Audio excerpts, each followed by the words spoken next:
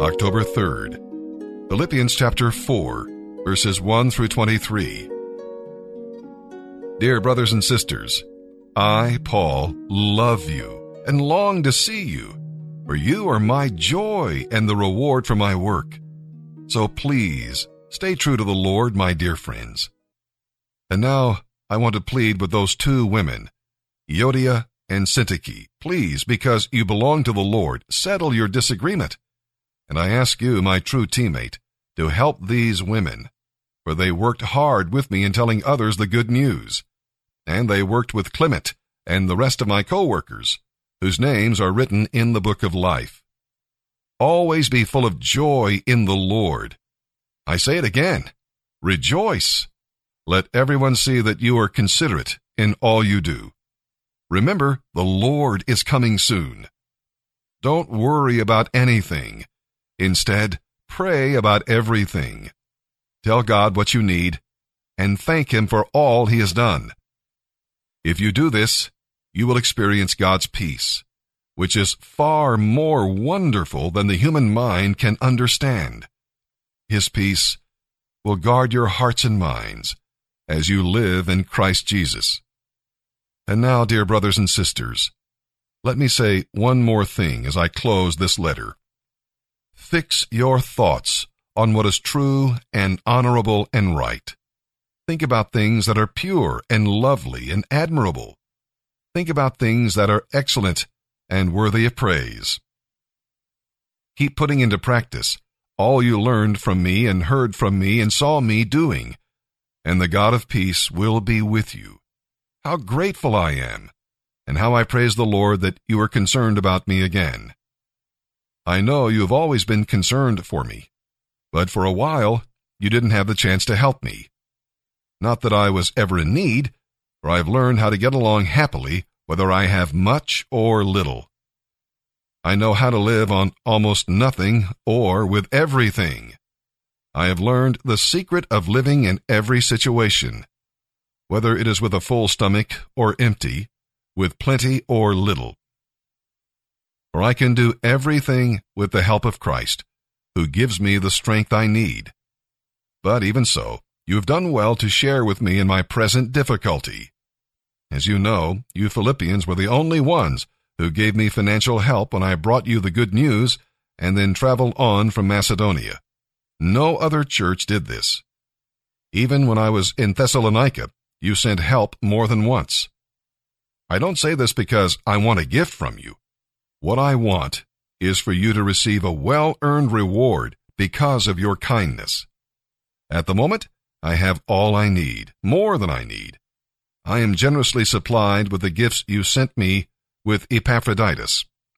They are a sweet-smelling sacrifice that is acceptable to God and pleases Him. And this same God, who takes care of me, will supply all your needs from His glorious riches, which have been given to us in Christ Jesus. Now, glory be to God our Father, forever and ever. Amen. Give my greetings to all the Christians there. The brothers who are with me here send you their greetings, and all the other Christians send their greetings too, especially those who work in Caesar's palace. May the grace of the Lord Jesus Christ be with your spirit. The more you focus on your difficulty, your hardship, or even your pain when you're suffering, the more you focus on it, what happens? The bigger it gets. Well, I've been going through this, and I've been going through that. And if your friends listen to you and say, "Oh, I'm so sorry, I feel so sorry for you," the more pity they give you, the bigger it gets, and the bigger it gets, the more you doubt God. And so the issue is focus. And I think, when I think of focus, I think of many instances in the Bible, but one of the primary ones is Daniel in the lion's den. And so the Bible says he slept with the lions all night. If he'd have been focused on lions, he wouldn't have been sleeping. He'd have been over in the corner somewhere, all crouching down, hoping that they wouldn't see him or something. And it brings me back to one of my most favorite illustrations when God just did something for me in one of the most difficult times of my life. It probably was up to the very top. And this lady came to see me. And she said, I want you to have lunch with me, and then I want to take you up to my apartment and show you something. Well, she was about 70-something, and I was 30-something, so I felt pretty safe. And so we ate lunch, and I went to see her, and I was going through a very difficult time at church. They were doing their best trying to get rid of me. And so we walked in. She said, now, don't sit down. I want to show you something. Walked over and showed me this picture of Daniel in the lion's den. And she said, now, son, I want you to tell me what you see. So I said, well, and I can still remember looking at that picture. I see this lion over here looking up and this one looking down and see the bones. And so I thought of everything this little lady could possibly have thought about. And she said, well, do you see anything else? I said, no. She said, if you'll notice. And the picture had all these lines, and Daniel had his hands behind him. He's looking at this ray of light. She said, what I want you to see is Daniel doesn't have his eyes on the lions, but on God. It was like God hugged me that day.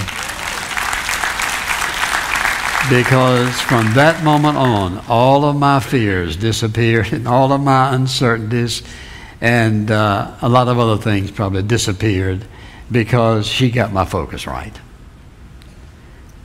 When you focus on the trouble and the heartache and the burden and the pain, it gets bigger, and we feel less confident, less significant, and overwhelmed. Because remember this, Daniel was looking at omnipotence, who created the lions. He could shut the lion's mouth. He could have killed every one of them in a second. He just let them hang around while Daniel went to sleep that night. And before he probably went to sleep, and when he woke up, he went over and looked up, and just reminding of God that he was where he was because he had obeyed God, and God delivered him. God always operates on the basis of principles, not on the basis of feelings and how we feel, and so on principles. For example, the simplest one is we reap what we sow more than we sow, later than we sow. God always operates. He doesn't ever change that. And so, for example, one of those principles is obey God, leave all the consequences to him. That means I'm going to do what he says. I'm going to let him take care of the consequences. God always acts. For example, he says one of those principles is that God acts in behalf of those who wait for him. And so if I'm going to act on the basis of principle, then I know I'm going to be heading in the right direction, doing the right thing, because God operates on principles. And that's the reason you and I can learn how to relate to him, because if I don't understand his ways, then I'm going to say, God, what are you up to? Well, he's just up to doing and being who he says he is. And so you could come up with most any problem, and I believe, give me a little time, and I could come up with a principle to say, if you'll obey this principle, watch what happens. Because God wants us to obey him. And listen, leave the consequences to him. Let me ask you a question. Is there any consequence of your obedience God can't handle? Right? None. He can handle every one of them. Well, if I obey him and leave the consequences to him, here's what happens. I'm going to be able to have peace and a sense of joy and confidence and assurance. It doesn't make any difference what's going on, because he's in control. And if I'm obeying him, he's already taken care of it. Because, listen, the only thing that can happen in your life is what God allows. If you're a child of God, what he allows for a reason. I may not like it, and there have been lots of times I've told him I didn't like it. And you know what he said? Nothing. Nothing.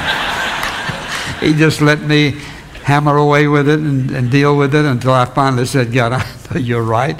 I don't like this. I know you're right, because that's what your word says.